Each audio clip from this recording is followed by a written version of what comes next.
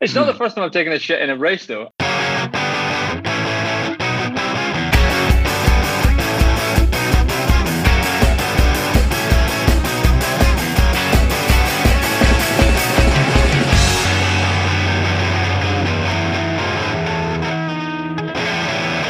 Episode number 156 of the Tartan Running Shorts podcast, hosted by Tom Bryan and myself, Kyle Gregg.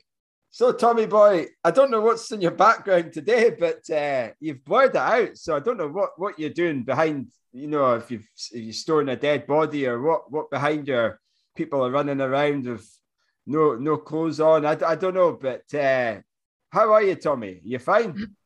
I'm fine. Yeah, thanks, Kyle. Hello, listeners. I mean, it's blurred out. Listeners and yourself will probably appreciate it's blurred out because I've got a bit of a mess behind me, and it's in work mode still. Hiding it makes it look like I'm at least it's slightly tidy place, so it's blurred. But yeah, all good. How are you getting on?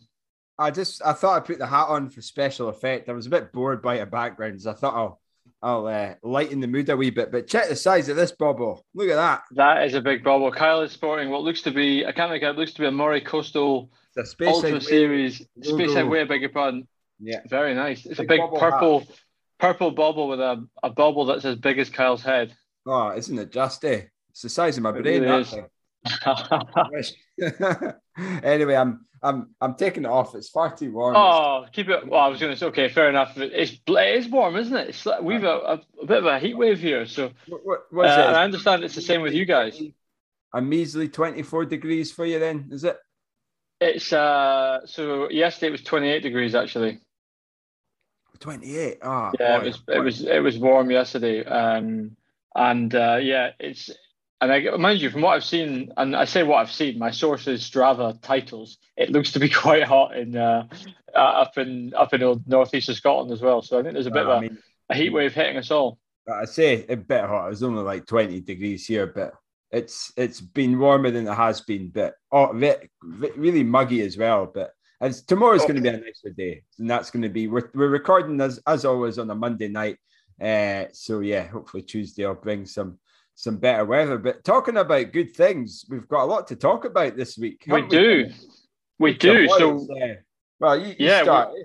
Well, I was going to say we're for first time in a while we're working our way through a backlog. So we've got this week. We caught up a couple weeks ago with our man Rico, Chris Richardson, fresh off his win at the ACP. So we've got Rico to talk to, which is great. A bunch of action. We're dragging this ACP thing out, aren't we? Exactly, yeah. So of course we'll get more thoughts from Kyle on the ACP. Don't worry about that. So that's cool. And then Paralympics is going on, which was, I have to admit, I didn't follow as much as I would have wanted to because I was away on holiday last week, and I find it difficult we've got a VPN on our TV, but when I'm away from home it's difficult. So I didn't follow as much as I would have wanted to. But we'll catch up a bit about that, and then loads of results, mate. Oh, heaps, and from local to international as well, including the para athletes. So we'll chat briefly about those as well. But Tommy, we're on a time limit today, so we're going to try and wrap the show up in the net before 8 o'clock. Funnily enough, not funnily enough, unfortunately, is Tom has a work meeting at 9 p.m. France time. So I do. There'll be very little rambling, which I'm sure. Well, we've still got 50 minutes. It's 10 past 8 or 10 past 8 here. So I've got a call. I've got to jump on a call with South America, such as the glamour of working at headquarters. I've got a call. Yeah.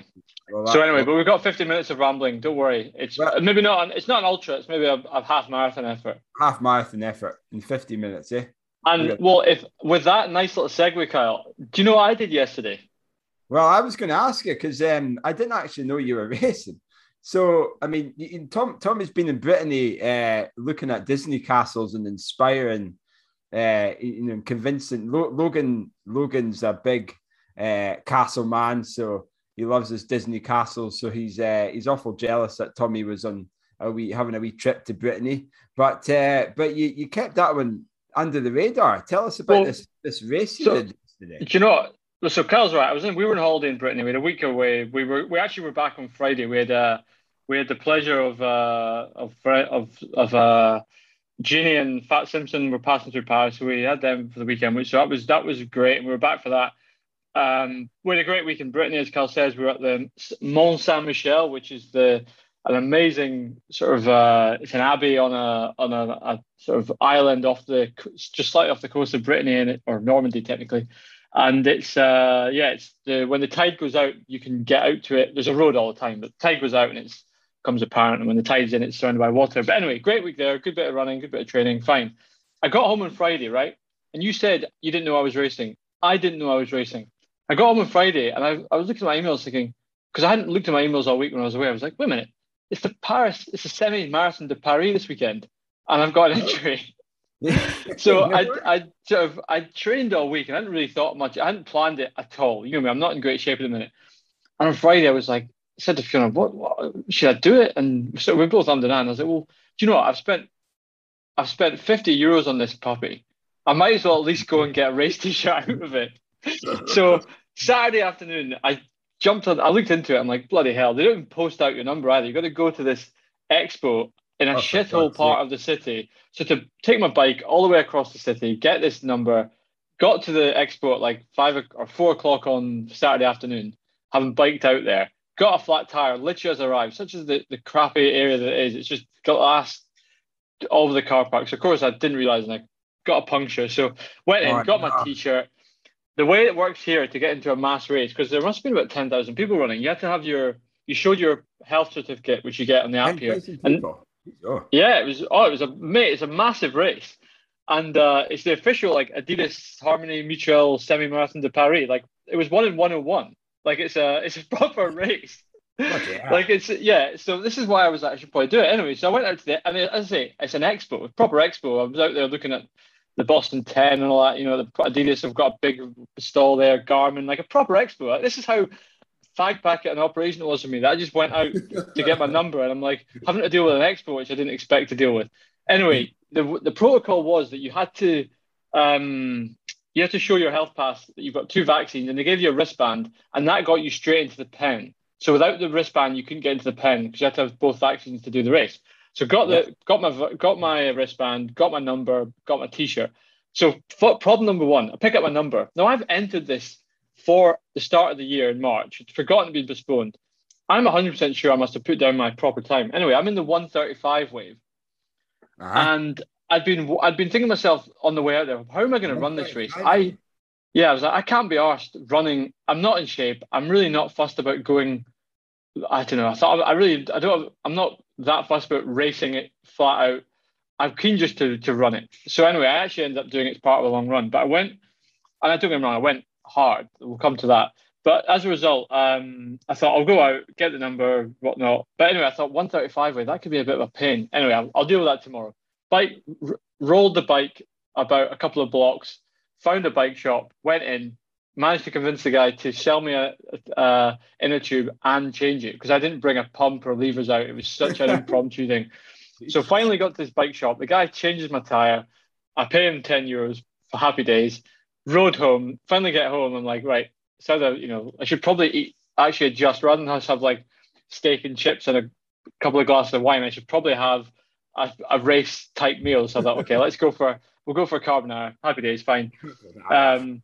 And then the next, so I'm mulled it over what, even like, do I even put on a race vest for this? Am I like, anyway, so long story short, I thought to myself, my plan was to do 20 miles with 10K at like a marathon pace. So I thought, right, you know what, I'm going to run 10K to the race and then do the race. So a 21K at a kind of marathon effort. And then, and I had in mind 75 something. I remember last couple of years ago I did that at Carathis, 10K warm up. In fact, it was the year that you were there. You won it that year, and I ran like 75 and change. But I jogged down. Classic when you get to the start line, I'm thinking I kind of need the toilet here. I got to the pen. It was like a massive pen, and I could see there was like an elite type pen with fast club runners at the front. And I thought, I'm not gonna, in French, I'm not gonna be able to bargain my way in here. So I'll just go in the pen I'm in. Went into this third wave. And honestly, it was like a blast in the past. Going into a wave, that they letting you in through the gates, and you go in this wave, really? Thousands of people in the wave, and I'm like, right, okay. So I bear in mind the race started at 8:30, so I'd left home at like 7:50. I got down there. Anyway, so I'm stood in the third wave. I kind of need the toilet, but I can't be bothered dealing with the porta potties at this time. It's too busy. I'll be fine. I'm not running this flat out. 8:30 goes, countdown. They set off the elites. We're held for another 5 minutes. Then they set off the next wave. We're held for another 5 minutes. I'm like, FFS, this is ridiculous. Finally, we get going. And it was such an entertaining thing. I haven't done this in ages, but so far back. And all these people shooting off. And I'm thinking, I want to run 340s for the first half and then see if I can wind it down a bit in the second half. So all these people are sailing past me in like PSG shirts and Man United shirts and all that. I'm thinking, I'm going to see you shortly, mate. There's no doubt about this. I know. Anyway, so I got off. I set off. Ended up settling at about 340s, and you know, it's a really nice course. Flat out along the south side of Seine. Out you go west out to Bois de Vincennes, which is a big park on the west side of Paris. And I'm sitting at like 340s, and it's not so bad.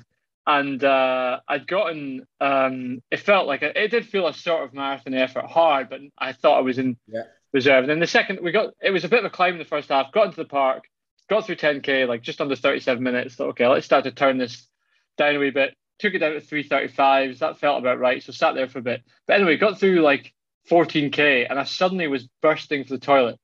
A doozer of a toozer on the way. And I'm like, what do I do here? So anyway, we've got Chris Richardson coming on the show, and he's a man who inspired me with this because he did this in Boston. I thought I'm in the park. It's the best place.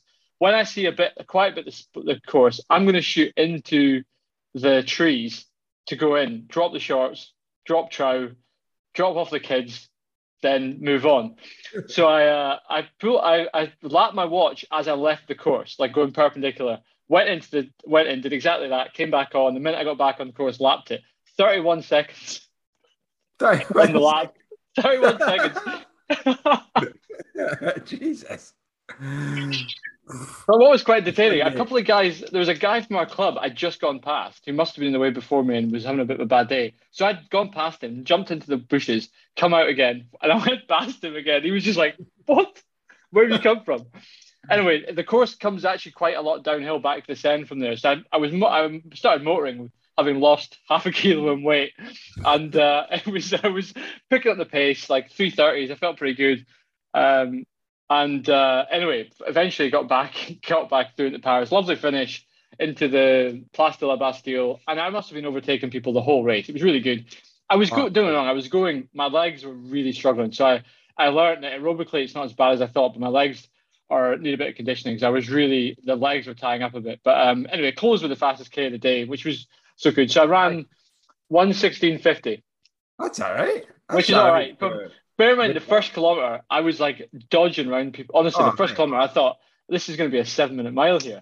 Anyway, or 4:20 kilometre. Anyway, it wasn't. I picked up after a bit, but all in, I actually really enjoyed it. It was very cool to get a bit back on. It was very cool to race. I really enjoyed the no pressure, like the fact that I was able to think I'm just going to pull over and go to the toilet. I'm really. If that had been like a race effort, you'd be stressing out, you know. Yeah. Because I mean, it was good. That's a really important thing, though. You know, like firstly, you're not in shape, but you did a race, and you probably learned just the operations of a race again. You know, when to do your roller poo or your city poo, whatever you would call it. Yes.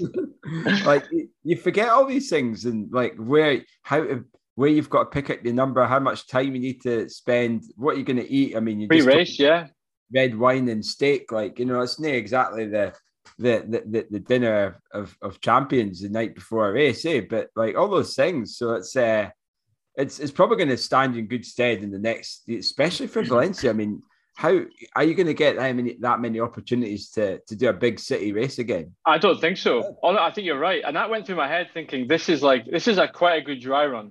Yeah. Just to go for it, and as I say, I really enjoyed it. I was afterwards. I got the metro back after I took it, jogged a few K to take it to 33K for the day, and I thought, I really enjoyed it. It was great fun to be out there. I got a few shouts from some club mates on the course. I finished strong. Everyone wants to finish a race strong, and if you're overtaking people, it's a great feeling. And then 48 hours before the race, I didn't even know if I was doing a race, so it wasn't like I went in with any.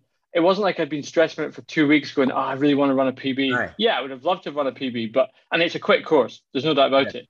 But it was good. And I was sitting on the metro back thinking, that was really cool. And actually, if someone had said to me in training, you're going to run in that morning going out and done 33k with the last 21k at a Aye, sort of decent pace. marathon. I mean, to be honest, 16. So I would say about 2:32 pace, which is 2:33 maybe pace. That is probably where I'm at right now. So it's actually a pretty good training Probably effort. impressive. Yeah. And it was good. But do you know what is a pain though? These races now, these big city races. So no bag drop. So like, and I know that Oh, London's doing this as well. oh, So yeah. I didn't care because I literally ran. I ran from the house. I ran 10k from the house to the start. I'm running through the city streets of Paris in a vest and a bib. And on this side, the people are like looking at me like, what the hell are you doing, mate? That they don't know there's a race going on. And actually, that was another thing that struck me. You forget that in these cities, so the west side of Paris, most of it was shut for the race. But when you come back, sorry, east side, when you come back west where we are, there's no indication there's a race on that weekend. Nobody knows, and it's Yeah. very Nice. much you forget. Like it's like a London Marathon. You go Yeah. in London, you always think that it's a lot of people know London's happening, but 40,000 people gathering in London, that's just a game at Wembley. Aye. It's so that was quite it was an interesting reminder. But really, you're right. I think you're spot on about the sort of prep and even little things like actually getting down in good time and knowing that old if you've got any doubt about the toilet for a race, go to the toilet. Or just I get. thought I'll Aye. be fine. I'm not running that like I'm not going deep, but honestly, that was going to be curtains. If I thank God I was in the park. Honestly, if that had been a Oh. pure city race, that would have been a real disaster. I would have been in real trouble. Oh, that would be amazing. One of us has to shit ourselves in a race. Just No, I would pull over at the side of the road before shitting myself. It's not the first time I've taken a shit in a race though. I did it once at the Kim Flossie, same story, side of the Oh, road. did you? That's My a bit home more turf. roadside though. Yeah, near my home turf. Yeah. Just for Don't worry, mine. it was a stretch of road there's no houses and no one near, and the race was quite. Probably had surveillance tracking you down. When you got to go, you got to go. But Yeah. it was good though. Actually, and it was funny. The 31 seconds is also a good reference actually. So if anyone says they have to stop for the toilet in a race, all I'm going to do is take 31 seconds off the time. That's Oh, yeah. pretty much that's I like like the it. benchmark. Yeah. I think that's a quick. Was it? Then what's your? Did how did There's you do time it? to. Tell us what's the tactic? Do you have to do you use your core? Do you have to bend at a certain degree or? Well, when you approach a water station, you eye up the say like again that was a good practice hitting a water station. I'll come Aye. to the shambles that is hitting a water station when you're in the masses. So I've totally forgotten about that. So you approach a water station. You look at like 4 or 5 people down. You choose the person you want to take water from. You find eye contact with them. You point at them, and as you approach, so they know you're coming for that bottle, and you grab it, and then you sail off. It's fine. So on the same manner, I'm scanning. I'm for about 400 meters. I'm just scanning the side of the road, which has got This cars is what parked. Tommy's like in the dance floor. Firstly, I see a gap in the truck. I can see a gap in the parked cars that I can get through. Are there trees behind it? Yes. Right. I can see that 200 meters. I'm going there. That's where I'm going. And the minute I get to I don't know, a sort of 45-degree angle from it, I can I hit lap and I pull off in there. In there. I wasn't worried about whether people would see me. It was just, am I deep enough into the trees that I'm not you couldn't see me from the race. Go for it. Stop your watch. You stopped. I didn't stop the watch. I lapped it. You did. You lapped it. I lapped it. Yeah. So it's a 30. If you look at my Strava splits, there's a 31-second lap. There's no movement. So that's what it was. I was just because I was really intrigued to know, and actually I was useful because I knew that when I lapped it to leave, it was like a 1:11. Lapped it to go in, lapped it coming out, and then when I got to the next kilometer marker, I hit lap, so I was back on race splits. Back in track, yeah. And that was like 2:20. So I was like, okay, so without the 31 seconds, that was a 3:31k. Happy days. I'm on track. But what was really funny is there was a group that I was running with for the early part of the race, and obviously, and I pulled away from them after I sort of picked up the pace, and I actually ended up running eventually catching them with about 5k to go, and 2 of them sailed past them, but 2 of them must have. I don't know if they recognised me because I've got Team Lenglen on the back of the vest, so it's an obvious vest. But they picked up the pace and came with me, which is quite funny. Oh, really? But yeah, it was anyway. It was really good, and the finish was really cool to finish. Place de la Bastille it was a great finish. It's got this massive. It's a roundabout with a massive statue with a big gold a big sort of monument with a gold statue on the top, and it was cool to finish. Big yellow carpet into the finish, big Adidas fanfare, all that stuff, and you Nice. forget how awesome that is. And we talked about a lot of the Northeast guys, we saw the likes of Ginny, Brian Kinghorn, who else was down there, Richard Strachan, all these guys that we saw down at the big half, and then we saw and Antrim is good, but Antrim's not big race. In fact, if you look at the Antrim world record picture, the tape that she breaks looks like a cross country tape. It's like red and white stripes. So Antrim saw that out. But this felt like the real deal, like a big race finish. So yeah, it was good. I'm glad I did it. It really got my racing juices flowing again. Ah, yes. As he drinks a nice celebratory beer there, eh? Indeed. Brilliant. So Brilliant. yeah, so it was back on track. First race for me, first I like it. proper race for me since Lossy 2020. 2020. Jeez, that's I know it's a long time, isn't it? yeah. But anyway, so for you, Kyle, and any other listeners that are interested in races, the next Paris half is or Semi de Paris is in March 2022, and it's got the TB stamp of approval for fast racing. And actually, it was a mate of ours, Ben Ward, run beer. He's done it before, and I remember he had a good run at the time there. So I knew it was a decent course, but it's like Glasgow's. It's like that, the Great Scottish. It's got a bit of a climbing in the first half. And I think if you can hold the pace there, even if it's a bit of work, the second half is so generously downhill that you could, if your legs start to tire, you can still carry it. But what's really funny, actually? There's a tunnel, which I've run through a couple of times. It kind of takes you under one of the big bridges the big bridges under the Seine. And this tunnel goes under this bridge. And there's loads of homeless people in there. And you've got this really weird feeling. You're running through this tunnel. And there were all these homeless guys were just like stood up next to their tents, like cheering us all in, like really bizarre. Like I felt a mixture of like cheered on and sad. To see that. Wow. Bizarre. It just shows you. I mean, yeah, like you just don't know their stories and why they're there, and with this. I'm sure a lot of them have got this really nice hearts and. Oh, I'm just falling tough times. It's sad. Yeah, but I thought, blame me, that's pretty sweet. Yeah, geez, it's just bizarre. And then to answer the last question, which everyone I'm sure will be asking, so I was wearing the Endorphin Pro. Oh, the Endorphin Pros. What made you choose that? Just like a shoe that's been worn in, and don't want to put too much mileage on. Partly it's a shoe that I've only worn twice, and I'm still not. I kind of thought last time I wore that time trial half we did here in Langland earlier in the year. I was a bit quicker, I ran 112 there, and I remember thinking, this is a quick shoe for half or 10K, but I'm not sure it's got the sort of soft cushion that an X% gives you for marathon. But anyway, I wanted to get use out of it, so I thought I'll give it a whirl. I enjoyed it. Pretty good, pretty quick. I felt, particularly as the course pointed downhill, I felt I was really motoring in them. I really want to get a hold of a pair of Adios Pro at the moment, though. I'm feeling really quite inclined. I don't know why. I'm just quite inclined towards that shoe. I wanted. You got about 20 carbon shoes. Just find a race. I really don't, mate. I really don't. To be fair, I think I've got as much as you do now, right? I think, I can't wear another. I've DNF'd the last 2 races. I've worn an X%. I can't do it again. My knee just. I know that. You're size 9, yeah. 9.5. Size 10. Oh, you size? No, you're not size 10. I'm a 10. Yeah, I'm a 10. Yeah. 44 and 2. I'm a 44 and 2/3 now. Actually, now that I work in EU sizes. No, it's just your left foot. Good result, but yeah, it was cool. I'm living through the lens of you guys now, doing some races. It's you were racing 2 weeks ago. That's true. Yeah, well, I was on the receiving end of being a spectator and being the number one cheerleader for Debbie. She was doing her first race for God knows how long, years now, in terms of triathlon. Anyway, so it was the National Triathlon Championships, the standard. Oh, no problem. I don't know if I've told you this because you're not on Facebook at the moment, are you? But I saw her ride on Strava. Actually, I was very, very impressed with her cycle. Well, I didn't see any other elements of it.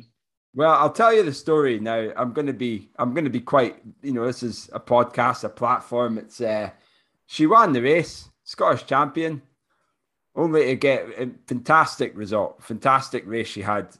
She was decent in the swim, had a great bike. I think her bike was definitely by far the best in terms of discipline. Her run was okay based on I mean, she's only 12 weeks after Lennox was born, and so she had a solid enough run, and she was a good few minutes ahead of the second leading female.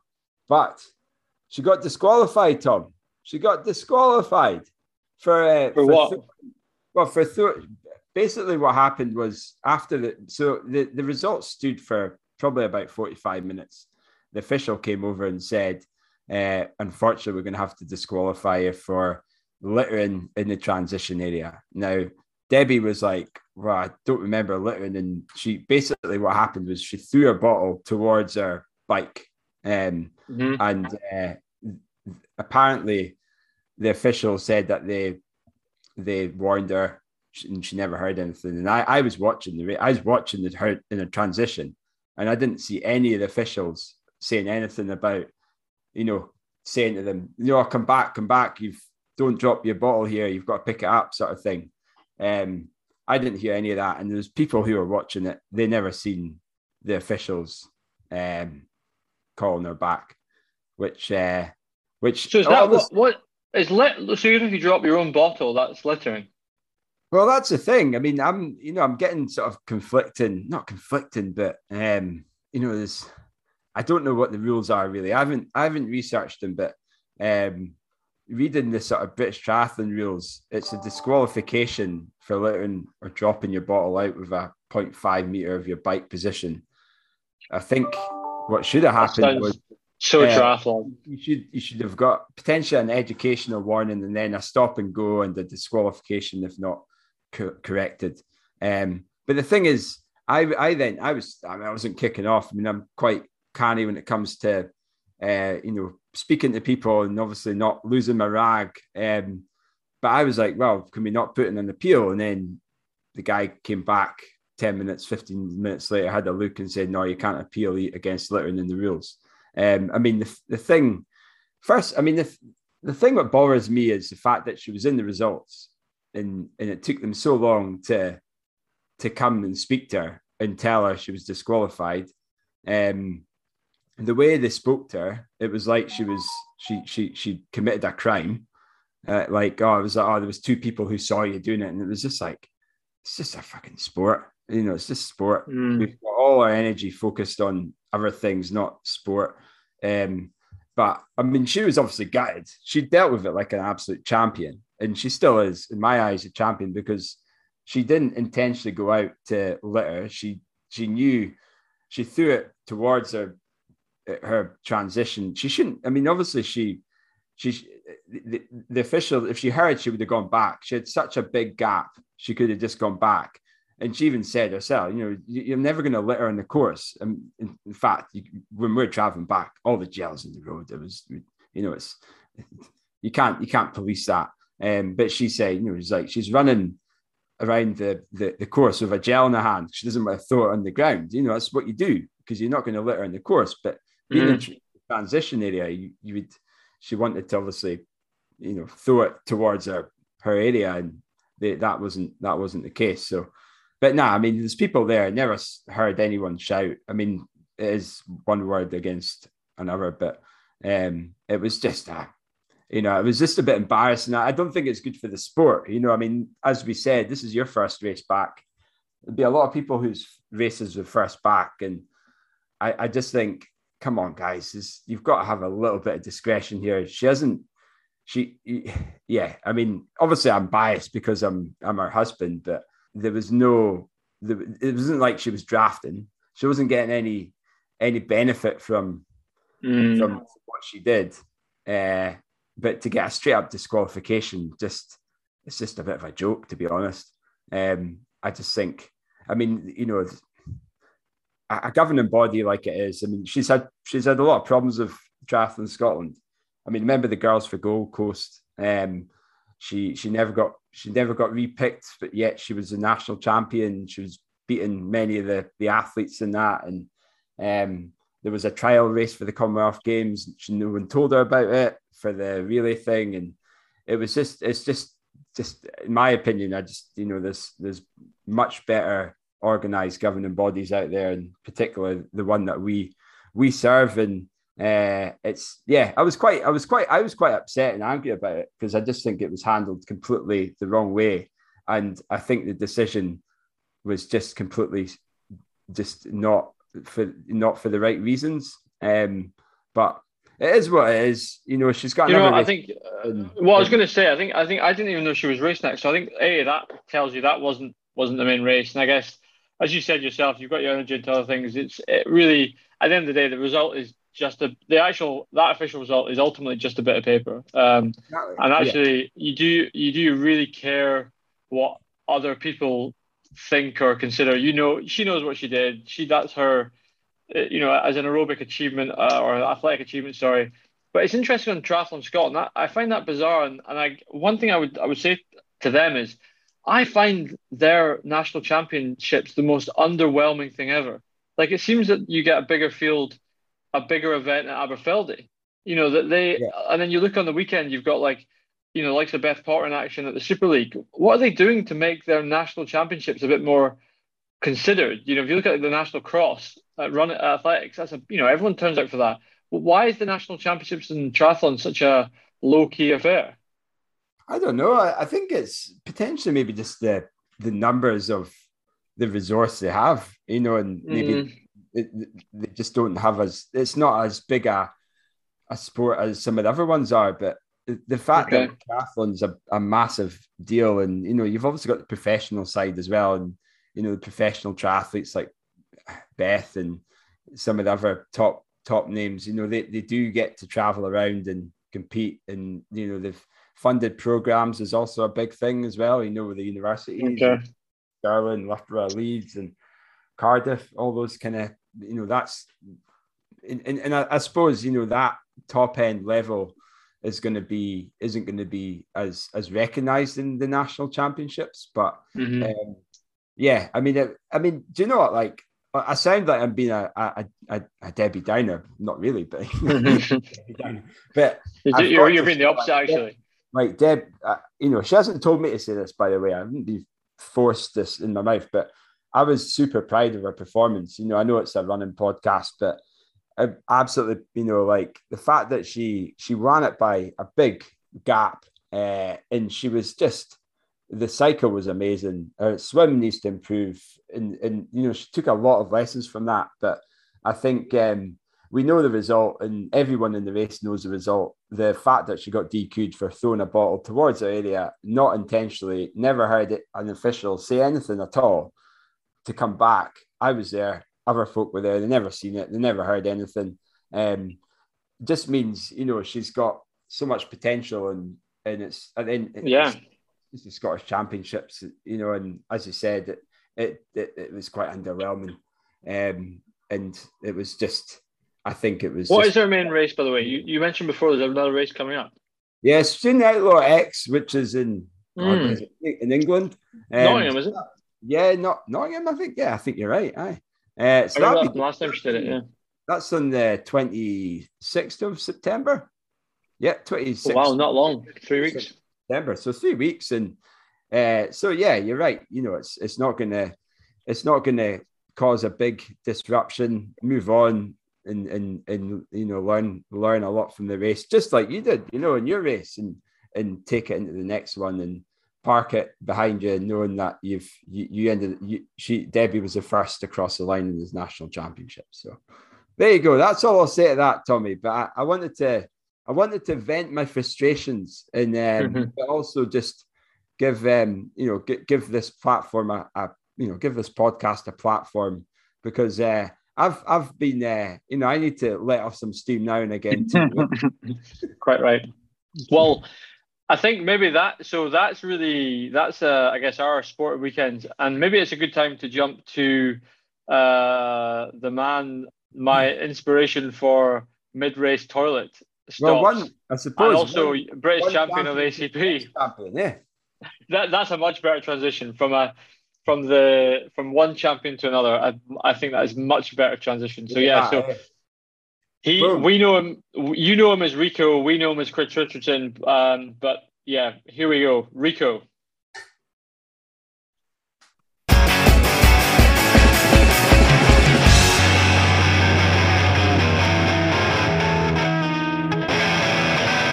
Welcome back, TRS. Rico, our British Ultra 100K champion. Chris, how are you feeling?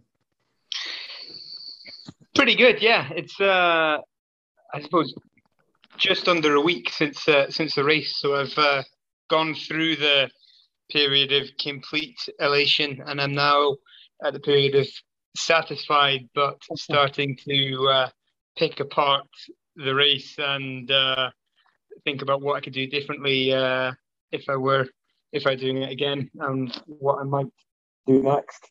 So things. That discussion sounds like it's got TRS written all over it. So congratulations. We were so chuffed for your result. It was absolutely it was incredible. Before we get into the race itself, I'm quite interested to hear what were your expectations going into the race?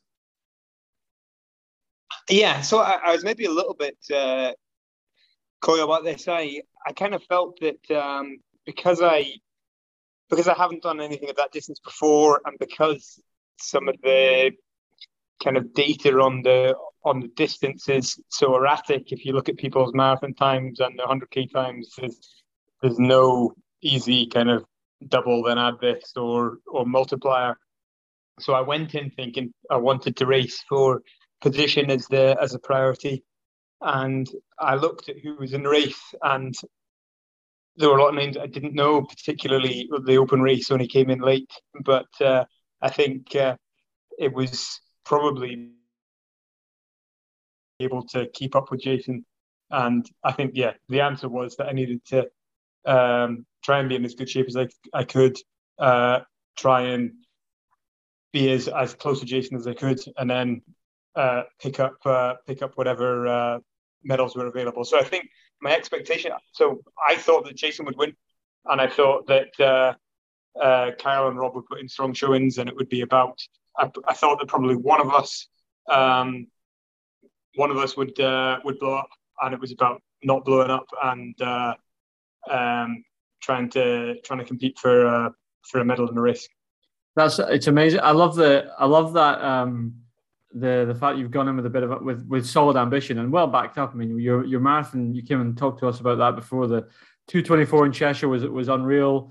Your performance on the trail at Speyside showed that you've got the legs for the ultra. How daunted were you about going to 100K and the lap format? I guess you had some lap experience at Cheshire, but how was your head set for those two things? So the lap format actually was something that made things feel a bit easier going into it, because I knew that was something that I could control, and it would be far away, a bit further from the unknown. I knew that, so I had Kirsty over crewing for me, and I knew that I would see her every. I think it was advertised as being 1.84 kilometers. I don't know actually what distance it was, because I think they maybe changed the measurements late on based on a number of laps that there were. So it was a little bit more than a mile. So every 7 minutes, I knew that I would be able to take on food, water, stick a hat on, dump water over my head. And that's kind of my worry from a marathoner's point of view, doing ultra marathons, is thinking, I don't want to carry all this kit. I don't want to be 10 miles from food and bonking. So the laps were something which I felt was kind of a crutch that I could rely on. Nice. In terms of the distance, I'd gone. So the furthest I went in training was 65 kilometers, and I kind of felt from that I could complete 100. It was how fast I didn't really know, but the worry for me was nutrition. So I tried a few things beforehand, but the only really way of trying how you feel 80, 90 kilometers into a race, how you feel trying to eat things then, is to have done it. And since I hadn't done it, that was a big for me. So I tried to get as much advice as I could in the build up to that from other people who are more knowledgeable. But it was always going to be a bit of an unknown there. So that was my biggest worry. That's interesting, because any listeners who follow you on Strava have seen some pretty, well organized lapping and fueling practice around a particular block in Aberdeen, which I thought was quite comical. Yeah, that was so that was when I thought that the loop was going to be 3.5 kilometers. So I set up a loop, and I thought where I live, it might be a little bit difficult to stick up a table and reliably pick things up off it. So I said to my parents, "I'm going to stick up a table in your driveway. I'm going to run around your house, and I'm going to chuck bottles over the wall into your garden. Afterwards, go about your day, whatever." And then I expected them to just leave me to it, but they got hugely into it, and I think they decided that this was their race spectating experience. They annoyingly turned up with an air horn and started honking. Bravo! That's incredible parenting. And then they spent the next 4 hours sat in their driveway.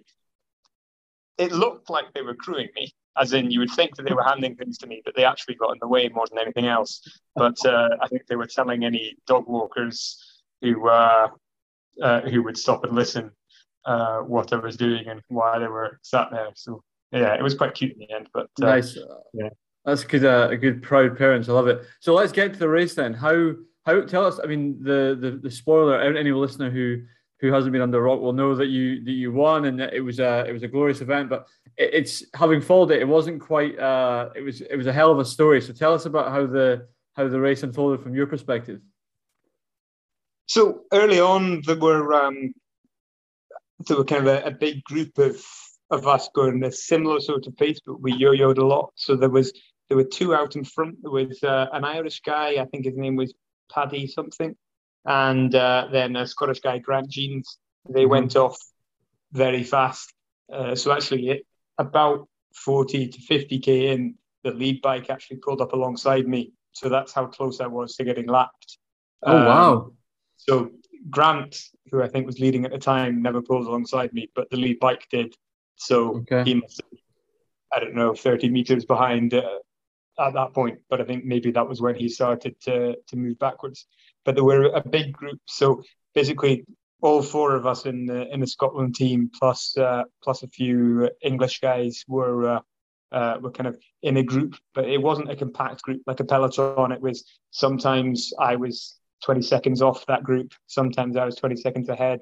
Like people were kind of slowing down according to either what the watch was telling them or stopping for a pee or whatever. So we were kind of in and out of the group, and that probably lasted until about around halfway. Then I kind of considered that I was going to ignore the two that were out in front, so far in front, and think that if they continued at that pace, then fair play to them. That's a fantastic time they were going to run. I think they're probably on pace to run to 6:30, and if they're going to run on 6:30, I can't do anything about that. But I kind of expected that most people don't, so I expected them to come back. So the kind of de facto lead, as I saw it, ended up going to a group that did run together for a good 20 kilometers solidly ahead of me, which was Jason, Rob, and an English guy called, I think his name is Andrea Fraquelli. So they stayed together for quite a long way. But I could see them in front of me, and I was thinking, I was mostly concentrating at that time at trying to not expend any more energy than I needed and not run any further distance. So I felt I could see them surging and falling back and surging and falling back. And I could see that as a group, they were three abreast. So someone was always running a slightly wider line around every corner. So I was telling myself that they're having a harder time than I am. And I'm going to just sit back, run my own race, try and be economical until the latter stages. But once we got past 50k, so the plan that I'd written nutrition-wise was I was going to go SAS normal gels until 50k, and then beyond that, caffeine gels. The moment I had a caffeine gel in me, I turned into the Incredible Hulk. Or does he take something like Popeye and go Raj? I don't know what I think he gets angry and then he goes Raj. But the Popeye is maybe a better analogy. Yeah. Okay. So I had my can of spinach, and then I felt absolutely on top of the world. And I was thinking to myself, right. I'm feeling good, but I'm just going to sit here until 80k, and then I'm going to go chase it. I'm going to sit here till 80k, and then I'm going to chase it. And then suddenly it's, I don't know, 56k, and I'm suddenly running way ahead of goal pace, and that continued. And I think I peaked around 70. And so I had a goal pace, but I also had in the notes that I'd given for Kirsty for crewing, I had a kind of speed limit, and that was about, if we're talking in miles, I think it was maybe about 625. So it was 357 kilometers. I said, if I'm going faster than that, then tell me off. But I think I must have been doing I was doing, I think, 345s or whatever around 70. Wow. So, a fair bit quicker. And I thought I was absolutely smashing it. I thought 100k is so easy. This is brilliant. I could actually see by this point the group had splintered, and I could see that Jason was coming back to me. So I was practicing my kind of blowing kisses to the crowds in my final laps. It was going to be brilliant. I was going to skip across the line, and then it was amazing how quickly that changed. And at about 78, I was like, I don't know if I'm going to finish this race.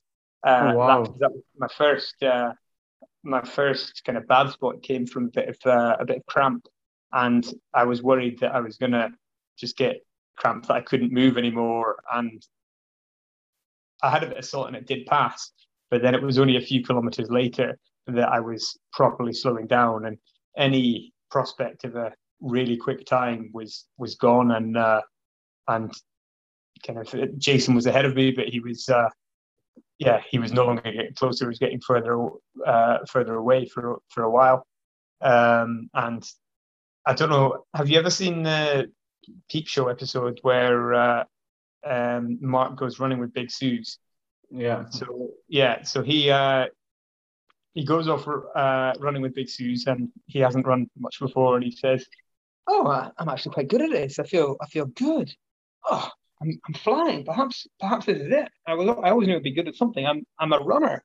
I'm a vet." And he goes, "Oh, what's that? I've got a stitch. I'm dying." Well, and then what boob I was 30 seconds earlier, and just change the timescales. But that's exactly how I was. So I thought that I was flying. I thought that I was, I felt absolutely great at 70k. By 80, 85k, I was just thinking, why the hell did I think that I was the king of the world an hour ago? And then, there was another hour or so to trudge to the finish. But I suppose, you'll know Jason similarly had other, his own cramp issues and his own kind of slow trudge to the finish. And we had a horrible period where every lap Jason and I were changing leads for about 5 or 6 laps. And if you'd have asked me then, if you'd have offered me the idea of Jason running 3 minute 30 kilometers to the finish, I would have bit your hand off. I'd have much rather that he would have just buggered off into the distance, so that I didn't have to keep pushing. But whenever he did get ahead, he didn't stay ahead. And I think even just if I were just taking along at my own pace, when he did get ahead, when he had a better patch, he would still come back to me. So he didn't give me any excuses to slow down. So I just kept trudging on. But the last few laps, I was getting unlapped by all of the lapped athletes. I was not moving as the front of the race. I was not moving faster than the rest of the race. I think Dave Andrews, I think, caught me up late into my last lap, and Joe Murphy overtook me in one of the latter laps. So there were a few people passing me, but yeah, they were giving me the encouragement, and they were telling me that that I think, yeah, they were passing on the news that there wasn't anybody all that close behind me, which did give me a bit of a desire to try and walk it in if I could. But I actually tried to walk for a few steps because I was so dizzy. But those few steps were worse than running, so I just got to go back to the running. I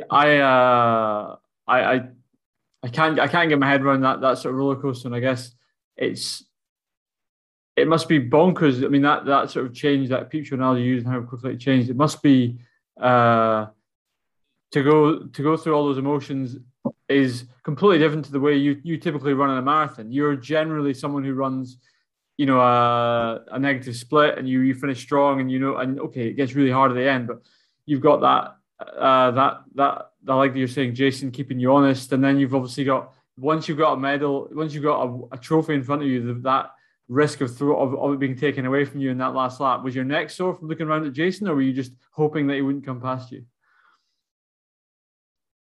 I didn't want to look because I didn't want to see him, and I knew that if he did see me looking, if he was behind, then that would show that I was as done as I was. So I was trying to discern where he was from everyone else around me. And actually, when I was behind him, I had the same thought process. And I was trying to kind of shush the support crew to not make it quite so obvious when I was just behind him. But there was a guy on a tannoy that was announcing all these things, so it didn't work very well. And yeah, having spoken to Jason afterwards, he said he knew exactly where I was. So yeah, but yeah, I didn't want to look, partly because I didn't want to give him that boost, but also I didn't want to know.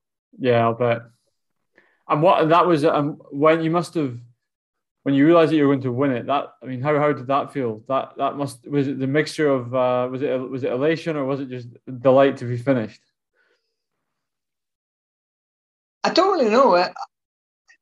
There certainly was some level of elation, but I think when you're like in all the other running, like in marathons, and I think some of the greatest suffering you have is cross country, but I've never suffered like I did in the last 10K of that.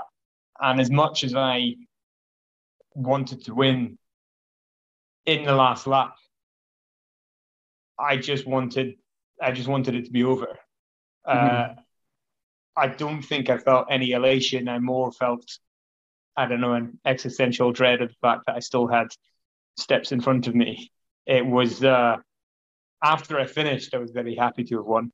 But even at the point that the lead bike was telling me that all I needed to do was trudge into the finish, I don't think I felt any great joy at that point. I was very much in hell at that point. So there was no elation then, and it took a bit of time to come through. How did the race go compared to plan? And I mean, so you talked a little bit about pacing. So not only in pacing, I'm sure you didn't plan to feel like that, or maybe you expected to. Feeling how was the actual event against the planned event in your sort of on paper? So in terms of nutrition, it was.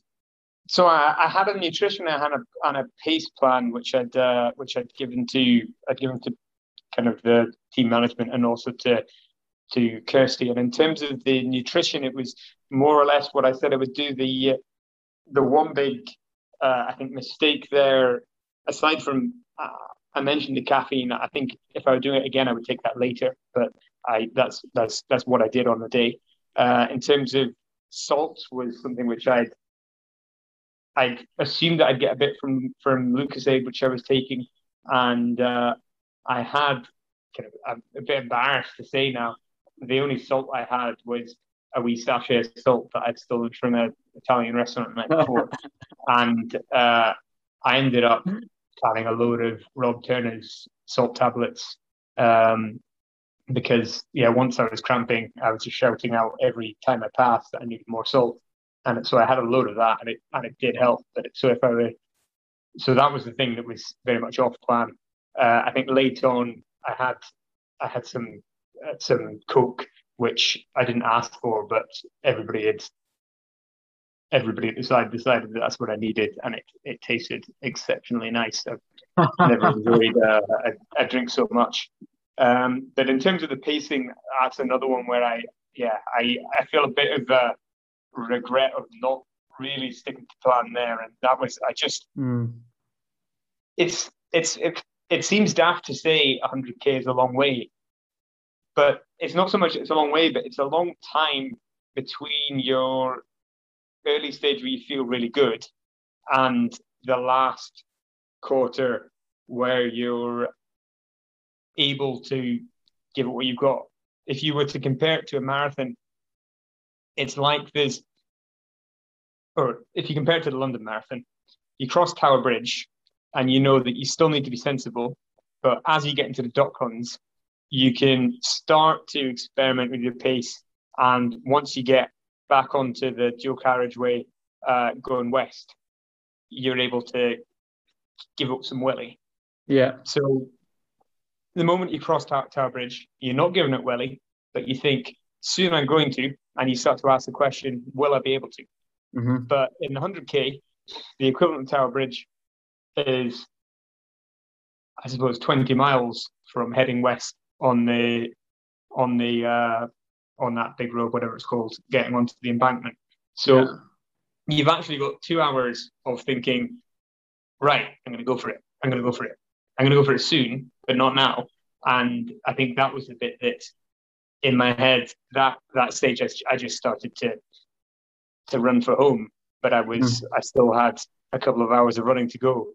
So I was probably on pace, more or less what I should be doing, until a little over halfway, and then I went way off plan, in the other direction, finishing at crawling pace. But that's I think that's a lesson learned for next time.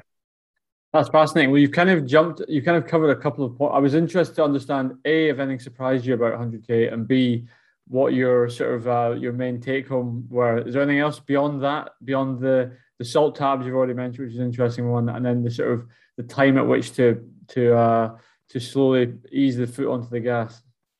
Yeah, I think I've maybe touched on the 3 take homes of what I do differently. So the salt tabs a bit earlier in the race. I've been doing a little bit of research into salt in the past week, and I think that maybe not completely scheduling when you'd have the salts, because I think that it can be dehydrating if you get it wrong.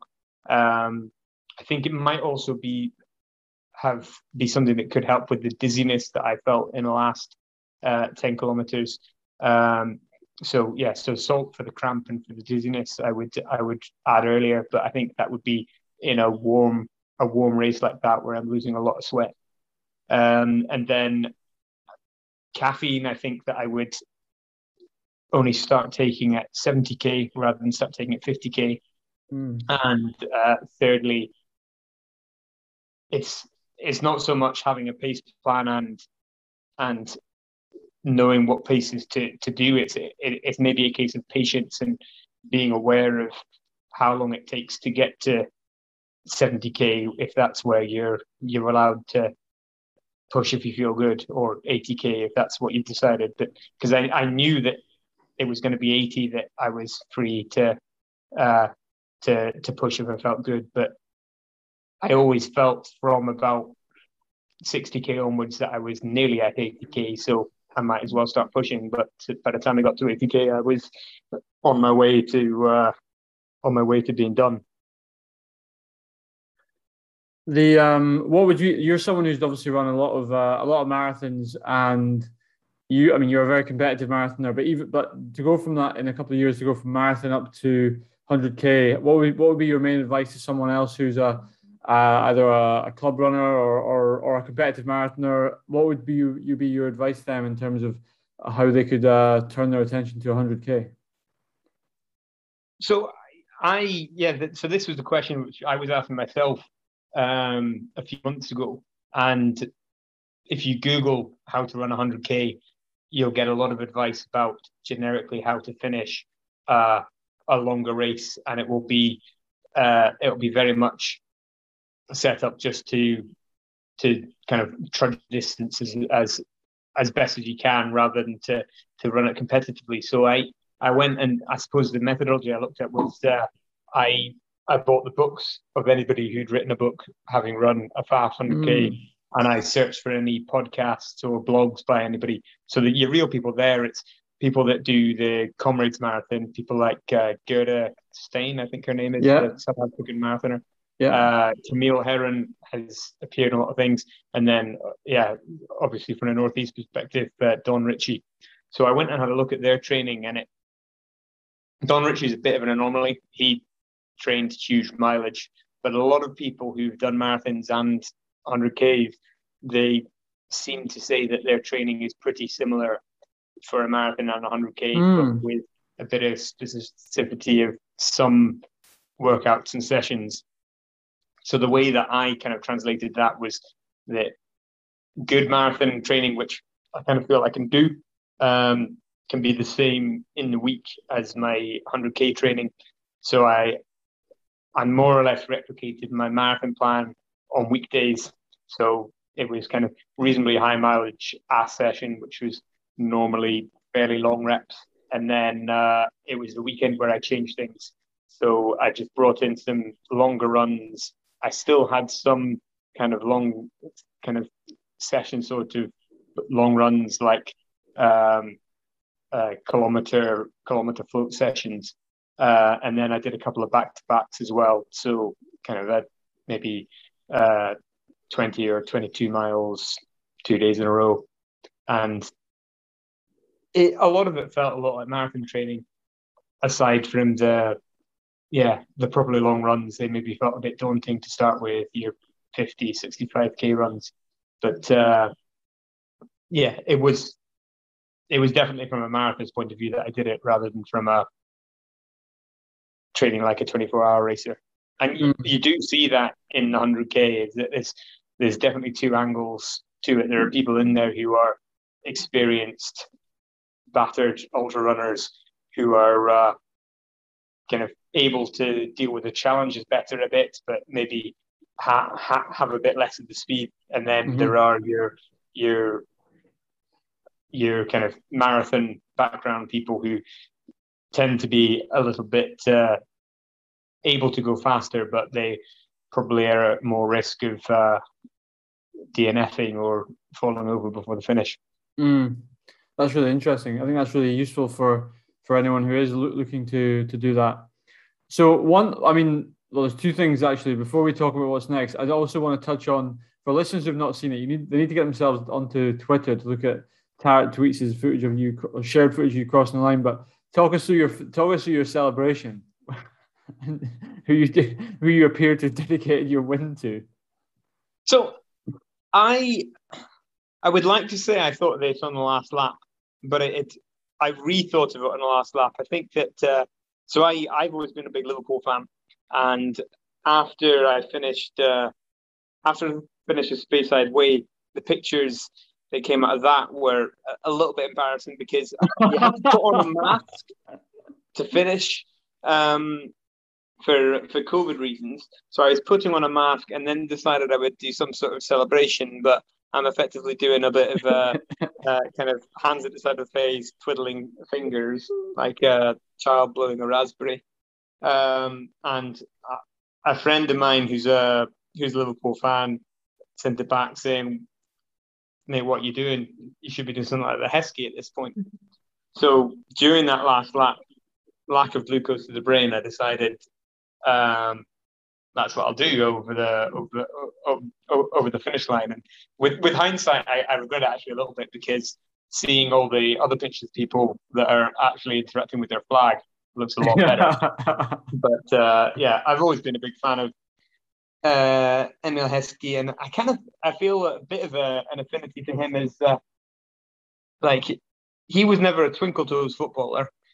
He was he consistently got results. He was always ridiculed wherever he went throughout his career, but he was still getting international caps in his 30s, and he was always making a team he played in better. And I feel that as a runner, I'm not a twinkle toes runner. I'm not very good at a twinkle toes runner. Can do a good job at 4K cross country, but a Heskey like workhorse maybe gets better over the 100K. I'm not sure Heskey would run a very good 100K, but I feel an affinity for Emil Heskey, so I in my glucose depleted state decided to give him a tribute over the finish line. I love it. I think I love it. So you're a Scotland international now. You're a British champion now. You're a 100K runner now. You're an international ultra runner now. What is next for Rico? So immediately next is I have a place in the London Marathon. So it's not really a huge target because it's so close after. But depending on how I feel, I may well give it a crack. I think if I were within 10 minutes of a PB, I'd be really happy that day. But it's probably as much about having a good day out with the club and some beers as much as anything else. So in terms of things I want to focus and do well, I think East District cross country, if we can get a good metro team together, then trying to get a medal there would be really good. And then next year, as I think I alluded to earlier, I'm already thinking about the 100K again. I was really pleased to get the win, but I feel that it was a good win, but a poor time. I think that running something like 650 or maybe even on a really good day 645 might be possible. So I feel that I would like to go into another 100K at some point next year, and maybe even not worry about everybody else, just time trial and try to get a time. If there were to be any qualifying times for anything like if there was a world championships or anything, I think I would just aim for whatever qualifying times that was, and see what I could do in that regards. Obviously, I'd love to win again at the ACP if running a good time got me that. But I think I'd like to, now that I've got the win under my belt, I'd like to have a quick time. I'm not someone who's, as you know, who's that familiar with the ultra calendar. Are there big 100K races? Are there the London marathons of 100K around outside the world champs? Is that something that you could travel somewhere in Europe? The London Marathon of 100K is 95 kilometers, and it's in South Africa. It's the Comrades. Comrades, of course, yeah. The closest equivalent, and that's a race I'd love to do. But I think I'd maybe like to get a time under my belt while I'm fresh off this past 100K. But have the Comrades is the bucket list race, but maybe in 2 or 3 years' time. Nice. Well, it's been great to get you on. I think a lot of listeners will have heard your name. We've on here for a couple of years, so it's great to see that you. Thanks for accommodating me, despite the fact that I wasn't able to make the Monday slot. Well, it's quite right. I mean, I always feel bad when we interview people like the weekend after a race that the last thing they wanted to be doing is jumping on a podcast. But I don't feel that bad because Chris is currently sat in Croatia about to go sailing. Is that correct? Yeah, that's right. Yeah. He was shading myself from the sun in the middle of the day at the moment, so it's handy to be on a podcast. My heart bleeds. This is the polar opposite because usually it's me calling north to Kyle and him feeling terrible about me sitting with the sun blazing in from the window here. So it's a bit of a change to get someone else. But I hope the recovery goes well, and we'll look forward to London's not too long away, so we'll catch up with you before then to see how the prep's going for that. Good stuff. All right. Well, all the best. Enjoy the rest of your week, and speak soon. Cheers. See you. Cheers, Chris. Bye.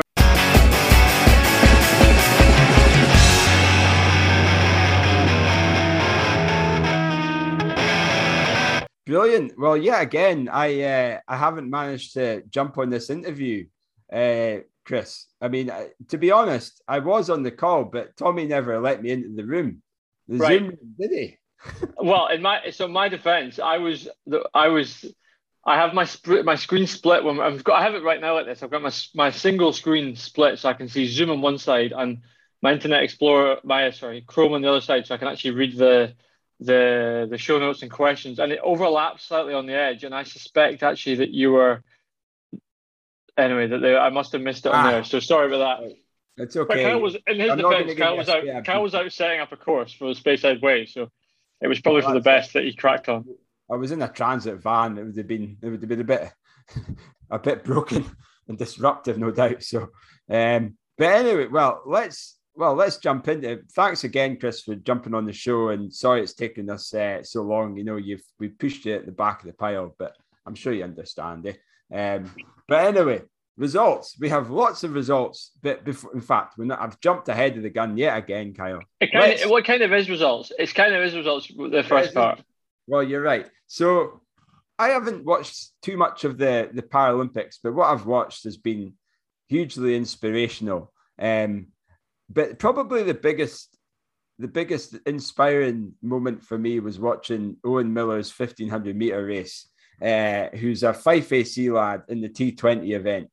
And boy, oh boy, what a result that was for Owen Miller from Fife AC. It was just, it was probably for me unexpected the way he went into that race in his execution in the last 100 meters of the race. But Owen Miller, gold medal in the T20 1500 meters. What a performance! What an absolute stellar performance! So, congratulations, Owen! Amazing, fantastic run. And we had so many other different events in Paralympians in the Scottish standpoint representing and getting medals too. None other than Sammy Kinghorn, who both got 2 silvers in the T53 400 meters and in the 100 meter event as well.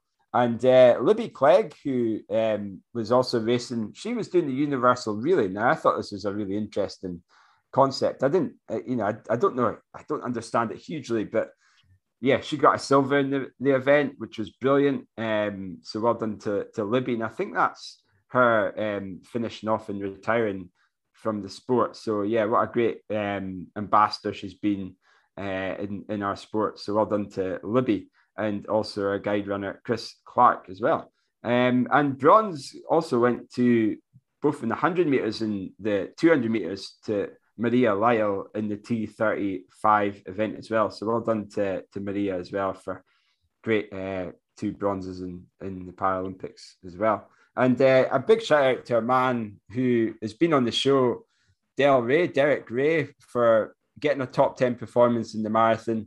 I think he's been struggling with injury in the last, in the last sort of few months. So, for him to get to the start line and to compete and to get a top 10, 2:47, so a lot slower than his PB, but nonetheless, you get a top 10 is still remarkable. So well done to Derek, and hopefully we can get these guys on and to talk about their experiences as well. And also a shout out to Ben Rowlands as well, who was competing in the T34 and got to the 800 meter final as well. So yeah, well done to Ben for getting there too. So yeah, that's a little bit of a roundup for the Paralympics for Scots. So well done.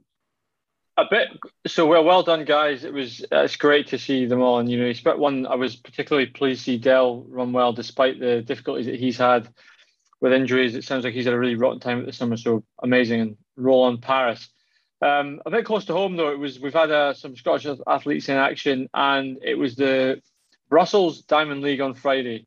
The main interest from a Scottish perspective was Eilish McColgan running 14:31. So really, right close to her British record, which is 14:28, I think. So amazing run there. Great to see her backing up what she's done before. And actually, she followed that up by announcing she will run the Great North Run next month. So I'm very intrigued to see how that goes, which is cool. Actually, the Great North Run, we should say, has got a different course this year. I believe it starts and finishes in Newcastle. Usually it goes Newcastle to South Shields. I think for COVID... The Great North Runs is this weekend. Is it this weekend? Blimey.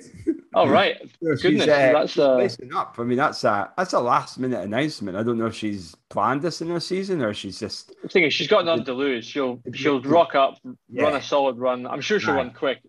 To be honest, if you're running a 14:28 5K, you're in good shape and I'm sure she's doing the mileage as well, and she'll be. Yeah, I'll be interested to what I don't know what she'll be able to produce for that. I reckon she'll run 70 or 71 minutes. I was going to go for a sub 70, to be honest, but maybe that would be impressive if she did. That would be very impressive. I think a sub 70, which will, she's looking to do the marathon. That must be Scottish record territory. I guess her mum's got the Scottish record, does she? Well, you do think about that though when you look at what the world record is from 63. Yeah, I mean, there's no doubt. We all know the shoes are clearly making a difference. We all know that, and we all embrace it, which is good. But there's, I'll let me have a look at Scottish Half Marathon records. I'll have a look at that while we chat. While you're doing that, I'll go ahead. Write the rest of that Diamond League. Gemma Reekie was also running as well. She got third in the 800, 158.77. And then she ended up, I didn't know this, she ended up then going to a meet in Poland to win the 1,000 meters in 2:35 on the Sunday. Amazing. Saturday to Sunday. Was it Brussels? No, that was on Friday night, wasn't it? Friday night or Saturday night? I can't remember. I watched it as well.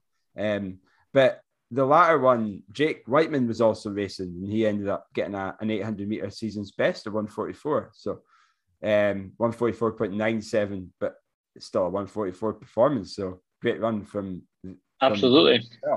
And then finally, a couple of other international performances.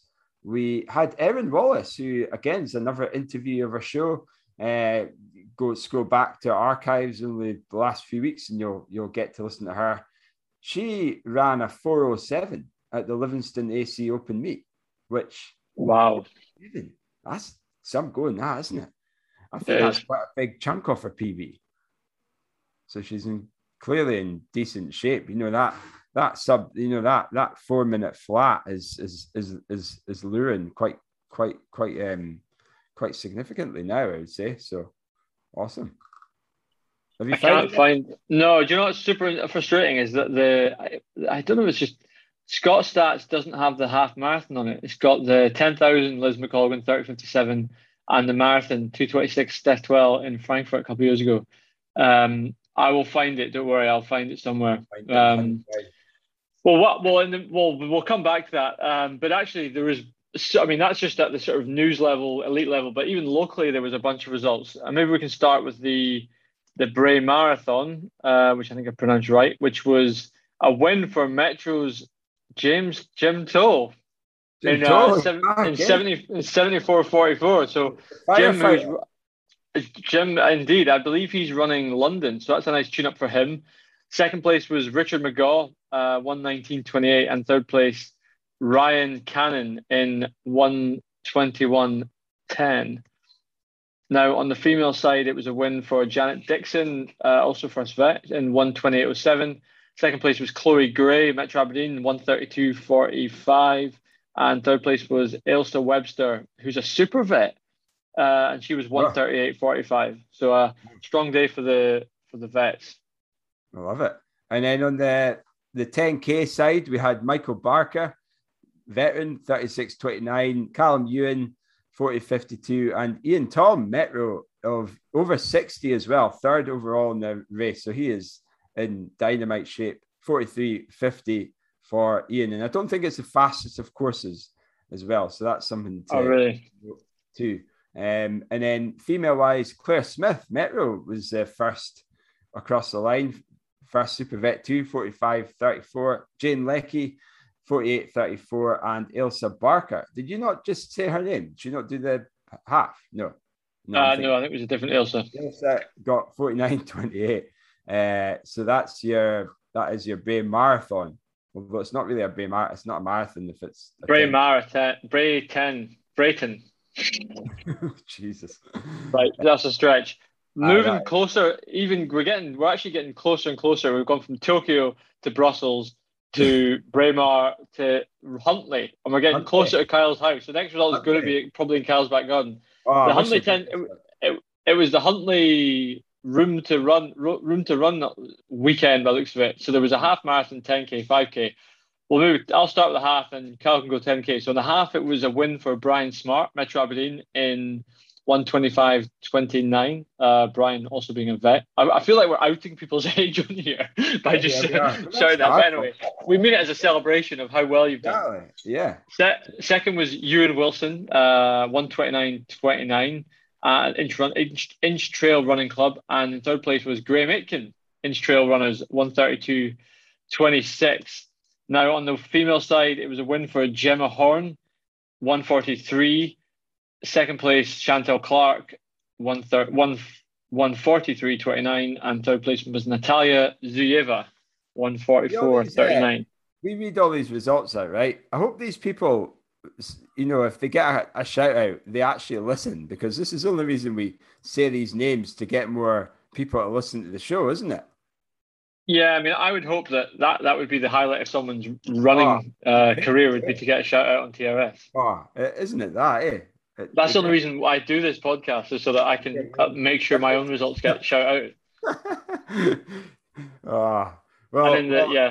Well, let's get this. Let's quickly round up here. We've got 7 minutes to go. 10k, Rory Brand, Gary Roadrunners, 41:47. This is Graham Stephen, Murray Roadrunners, 42:39. Russell White, 43:15. JSK, and your females were Amy Muir, 47:49. Natalie Leask, 50:16, and Susan Naismith of 50:13, and she's a Newborough Dunes Running Club member. Now, I want to give a shout out to the 5k runners quickly.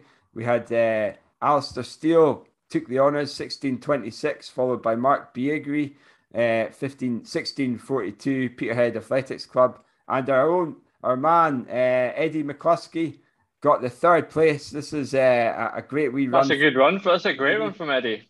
Yeah, so well done, Eddie. I'm lucky enough to be pushing him on, so he was delighted with that performance. So well done, Eddie. And your female results were Rhian Burney, who's only he's 19. The category for that is a fantastic description. Yeah. It just says children. Children, 5 to 13, 19:53, and she's not even. I think she's just. And she's breaking 20 minutes. Yeah, I know. That's amazing. A huge talent, and I know quite a lot about Rhian, and her future potential is huge. So well done to Rhian, and just stick at it. And second place was Alison Pilichos in 20:56 Metro, and third was Dingwall of she hasn't got a club, 21:52. So there you go. That was me wrapping the results there. I think we've got one more, have we not? We've got the the Run the Blades 50k. Again, let's do them justice. Brian Milgrew won that. Bella Houston Roadrunners, 3:40:03. Second place, Richie Harkin, Ayrshire Trail Runners, 3:55:31. Third place, Kahe Lam, 3:59:11. And in the female race, it was Chiara Franzose, who's a pylon runner, in 4:26:04.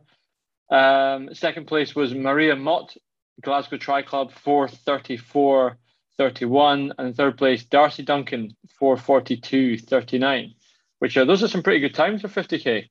It is. I think for the win. It's a runnable 50k. I think it's maybe got a couple of lumps and bumps on it, but from what I know, it's one that your man Nicky Johnston, Elvis Presley dude, he did that one time and he got a really quick time. So. Definitely one for the ultra dafties out there. Maybe an intro one as a decent introduction to ultra running too. So there you go. Now, other than that, I mean, there's a heap of results, folks. So we aren't going to bring out all the results, but if you do ever want to see the results, go to Scottish Athletics results list, and Run ABC is always a good resource for looking at the latest results too. But before we go, I mean, that's 4 minutes to go, and I think we're tying this baby up, aren't we? So we are indeed. Let's just finish off. We've got a mini. I'm not sure if it's a bit of a rant. I don't know. I think it's a rant, but it could be a question. You might know where this came from, Dom. Your man Dave Moore, Dave Moore, right? That is such a coincidence because Dave Moore was in touch. I'm going to save this for next week. Dave Moore has, as we suggested, has been in touch with me, called me out for suggesting that 48-hour racing is not running. I still stand by it. Dave knows my position. Dave's given me a great education over the weekend, so we'll cover that next week. But let's talk about his rant here then. Well, let's talk about it. But I agree. You know, I think 40 hours is a run. It can be a running race, but I understand where you're coming from in terms of it can. The fact that you feel that you need to qualify that to say it can be a running event says it all to me. No, but I'm not saying it's not. I'm not saying it's not a sport. I'm saying that it's not about. God, I'm diving into this now. This is what I said to Dave. The winner is not. You're not measuring the winner by the person who's the fittest on the day. And I know all athletics events, the head comes into it, but I believe that a 40-hour race is. I mean, the best time is about 8 kilometers an hour. That's not far off walking pace, which says to me it becomes the person who the head is the biggest part of it. It's hugely about the head. Definitely about the head. I mean, for me, getting into this 24-hour race, I'll be all about the head. I think I'm going to try and focus my training on marathon-based stuff and then just work and try and just cope mentally and to try and build on what I've done, but just start easing into some marathon training so I can kind of try and not think about it too much, you know? But anyway. Yeah. Because how do you do a night, you know, when you look at the for 24 hours, 9-minute miles plus, you know, you can't do an interval session at 9-minute miles, can you? You know, you've got to. You're speaking to someone who has no idea about what it's like for that long. But I do think that if the world record was a running pace, and I know that you need to factor in breaks and all that, but I would love to see what happens if someone went out walking that, like a fast walk, a decent walk at that. Maybe I don't know. Who knows, eh? Who knows? I'm going to start studying 48-hour racing just to. That'd be an experiment. Out there who want to just go out and run for 48 hours, crack on, and let's see what everyone's thoughts are, and we'll take it from there. Eh? That might be a good wee experiment, and people. What? Anyway, well, that's why did we save Dave's this question until next week? That's a teaser then for the listeners. It is. Well, we've got a minute left, so I think. Well, I mean, let's 10 seconds. Run of the week. Run of the week. Oh. I think it's got to be. I'm torn between the young lass at Huntley, but I think it's probably going to be Owen Miller. Owen Miller. I'll agree. I mean, I didn't see it live, but I've watched back the race, and that finish. If you haven't watched it, find that race. It's on. I'm pretty sure it's on the Channel 4 website. The last 150 is insane. Yeah, it's meant like he takes half a lap out the boy almost. Jeez, it's unbelievable. So well done, Owen. Yeah. You're a gold medalist and TRS Run of the Week. Yeah, definitely. Both equally important. Exactly. I like it. Right, well, folks, 10 seconds, Tommy, what are you doing for the next week? What's your plans in 10 seconds? I'm going to be running and starting to think about a bit of Valencia prep. Brilliant. Well, I love it. Well, I ain't got much to say other than you. I'll just keep training. I'll keep on running. Next week. Let's hear about the 24-hour plan next week. Yeah, let's do that. Well, as always, folks, if you want to chat to us, Tartan Running Shorts. Well, not chat to us. Email us tartanrunningshorts@gmail.com. Our website's tartanrunningshorts.com. Have a look. Keep up to date with our socials at Tartan Running Shorts. Also got a Twitter handle at Tartan Shorts. And if you do want to leave us a rating on any of your podcast platforms, that would be hugely appreciated because it gives us a lot more cred in the world of podcasting.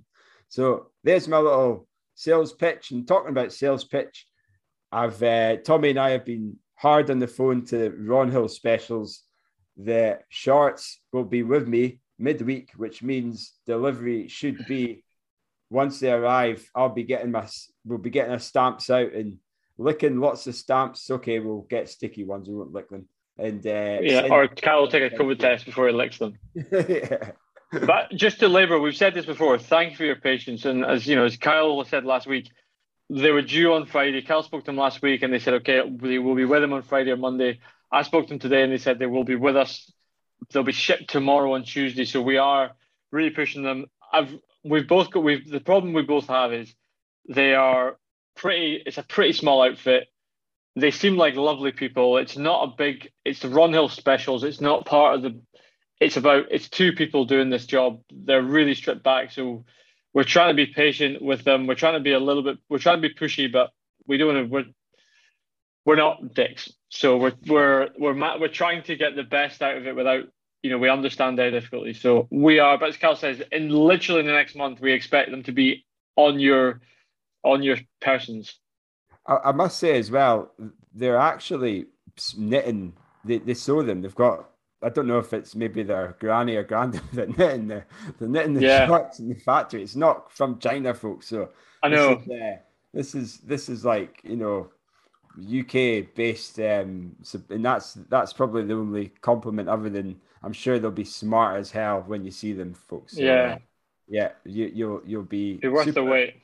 It'll be worth the wait. It'll be like gold dust, these things. And when I can tell you now, we won't be purchasing any. It's a limited edition. There might be TRS T-shirts and buffs in the future, but the shorts are a one-off run. Yeah. Right. Well, on that note, folks, thanks for listening again, and we will catch up with you next week. Bye.